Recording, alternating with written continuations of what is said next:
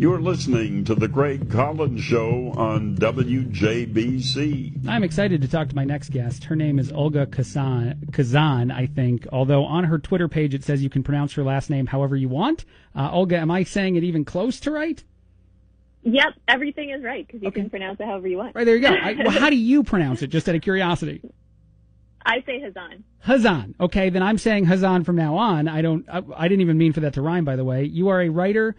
You are a staff writer at The Atlantic. You have a great article that's out right now. I'm sure you have a lot of great articles out right now, but one that just got published the other day, The Three Personalities of America. I read through this. You don't know this. I'm from the East Coast originally, born and raised in New Jersey, right outside of New York City. I now live in the Midwest here hosting a radio show. And so I was very intrigued with the concept of how personalities and maybe mindsets and certain things determine our personality here in different areas, and that there's essentially three.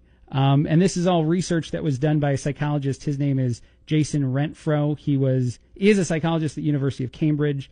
So it's a fascinating read. I recommend you read it. But first, can you try to discuss some of the ways in which this research maybe was conducted, some of the things they focused on? Yeah, so essentially this guy, Jason Renfro, is really interested in whether people in different parts of the country have different personalities or temperaments. So he basically is taking personality surveys that people take in different parts of the country. Let's say you sitting at home, you get bored one day, you go to his website, you take a personality test, and you say, when someone gives me a high five, it freaks me out or it makes me happy, and then you say where you live, and then he'll kind of quantify that. An algorithm will quantify your personality based on these big five traits that we have in psychology that determine your personality. Essentially he uses that to figure out what kinds of personalities different parts of the country have and how that affects things like elections or the economy. Yeah, and obviously, with this kind of study, the amount of people you look into, there's a certain value in that. He studied 3 million different people, and they were asked 44 questions, correct, about all different kinds of those big five traits to really develop a clear image. So it's not like a survey where 2,000 people responded. This is over 3 million people answering a lot of different questions to get a very good idea of who you are. One thing that I thought was fascinating in your article is what he ends up focusing most on, and certainly it's to somewhat digest the results of a recent election, whether it be our presidential election or stuff going on in the UK too. But he focuses a lot on neuroticism, right? Yeah, so neuroticism is this tendency to be really depressed or anxious. And essentially what he and his co-authors found is that the more a level of neuroticism in a certain county in the U.S., the likelier that county would go for Trump in the 2016 election, even over their support for Mitt Romney. So it's not just that they were Republican, it's that they liked Trump specifically as a candidate. Yeah, an easier way to say that maybe for people to understand is that what you're worried about, what your biggest worries and concerns are, not necessarily what you would say are, quote unquote, my priorities in an election, but truthfully, these are maybe the three things I worry about most. If a candidate is capable of tapping into those things, he's very, very likely to get your support. Right, exactly. So these are folks who are really predisposed to be worried and anxious. And, everyone might recall, on the 2016 campaign trail, Trump was really good at saying, talking a lot about immigration, a lot about terrorism and other things that are, have the potential to make us a little bit scared. And what is my future going to be like? Am I going to be safe? So the people who were really sensitive to those kinds of reminders did end up voting for Trump. Yeah, and his research then went well beyond how much neuroses we all have. It went into certainly 3 different personalities that he thought existed throughout the United States, and they all break down into different geographic areas. The Midwest is one of those 3 personalities. So since we're here, since I'm broadcasting from Bloomington, Illinois, I want to ask you, what are some of the characteristics of, the quote-unquote Midwest? Yeah, so he calls the Midwest, and I don't mean this as any kind of dig or anything, he calls it friendly and conventional. And essentially, it just means that people who live in the Midwest tend to have high levels of extroversion. They tend to be very sociable. They tend to be very agreeable, so they tend to be very nice, nice to get along with and be around. And they also tend to be very conscientious, which is like hardworking, organized, things like that, which are 3 of the big 5 personality traits. Essentially, this is a place, they write, where people really believe in traditional values, the family, and kind of, sticking to the status quo, not changing things up too much. And that is sort of the quote unquote personality that he found most kind of defines the Midwest.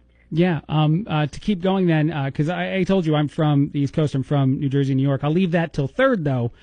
So I'll talk about the West Coast next. I just want to mention that I think my time in the East Coast and then moving to the Midwest demonstrated to me how much people are proud of those things, about being friendly, about being, an open kind of different experience than if you're walking around in, say, New York City. So it's certainly not a dig. I think a lot of the people in this community would wear that as a badge of honor, that they're the personality trait of being kind and courteous, more so than anything else. So the West Coast is then the second kind of big personality group. Tell me a little bit about them.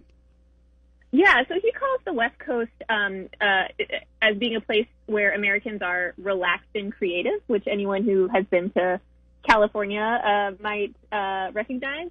Essentially, they're just very open to things. They are very curious, have a lot of imagination. They like variety. And they're not very, neurotic or anything like that. They're not quite as busy as we are on the East Coast. So you generally have like a lot of artists and innovators and people who are kind of ideating a lot and kind of being chill about it. Exactly.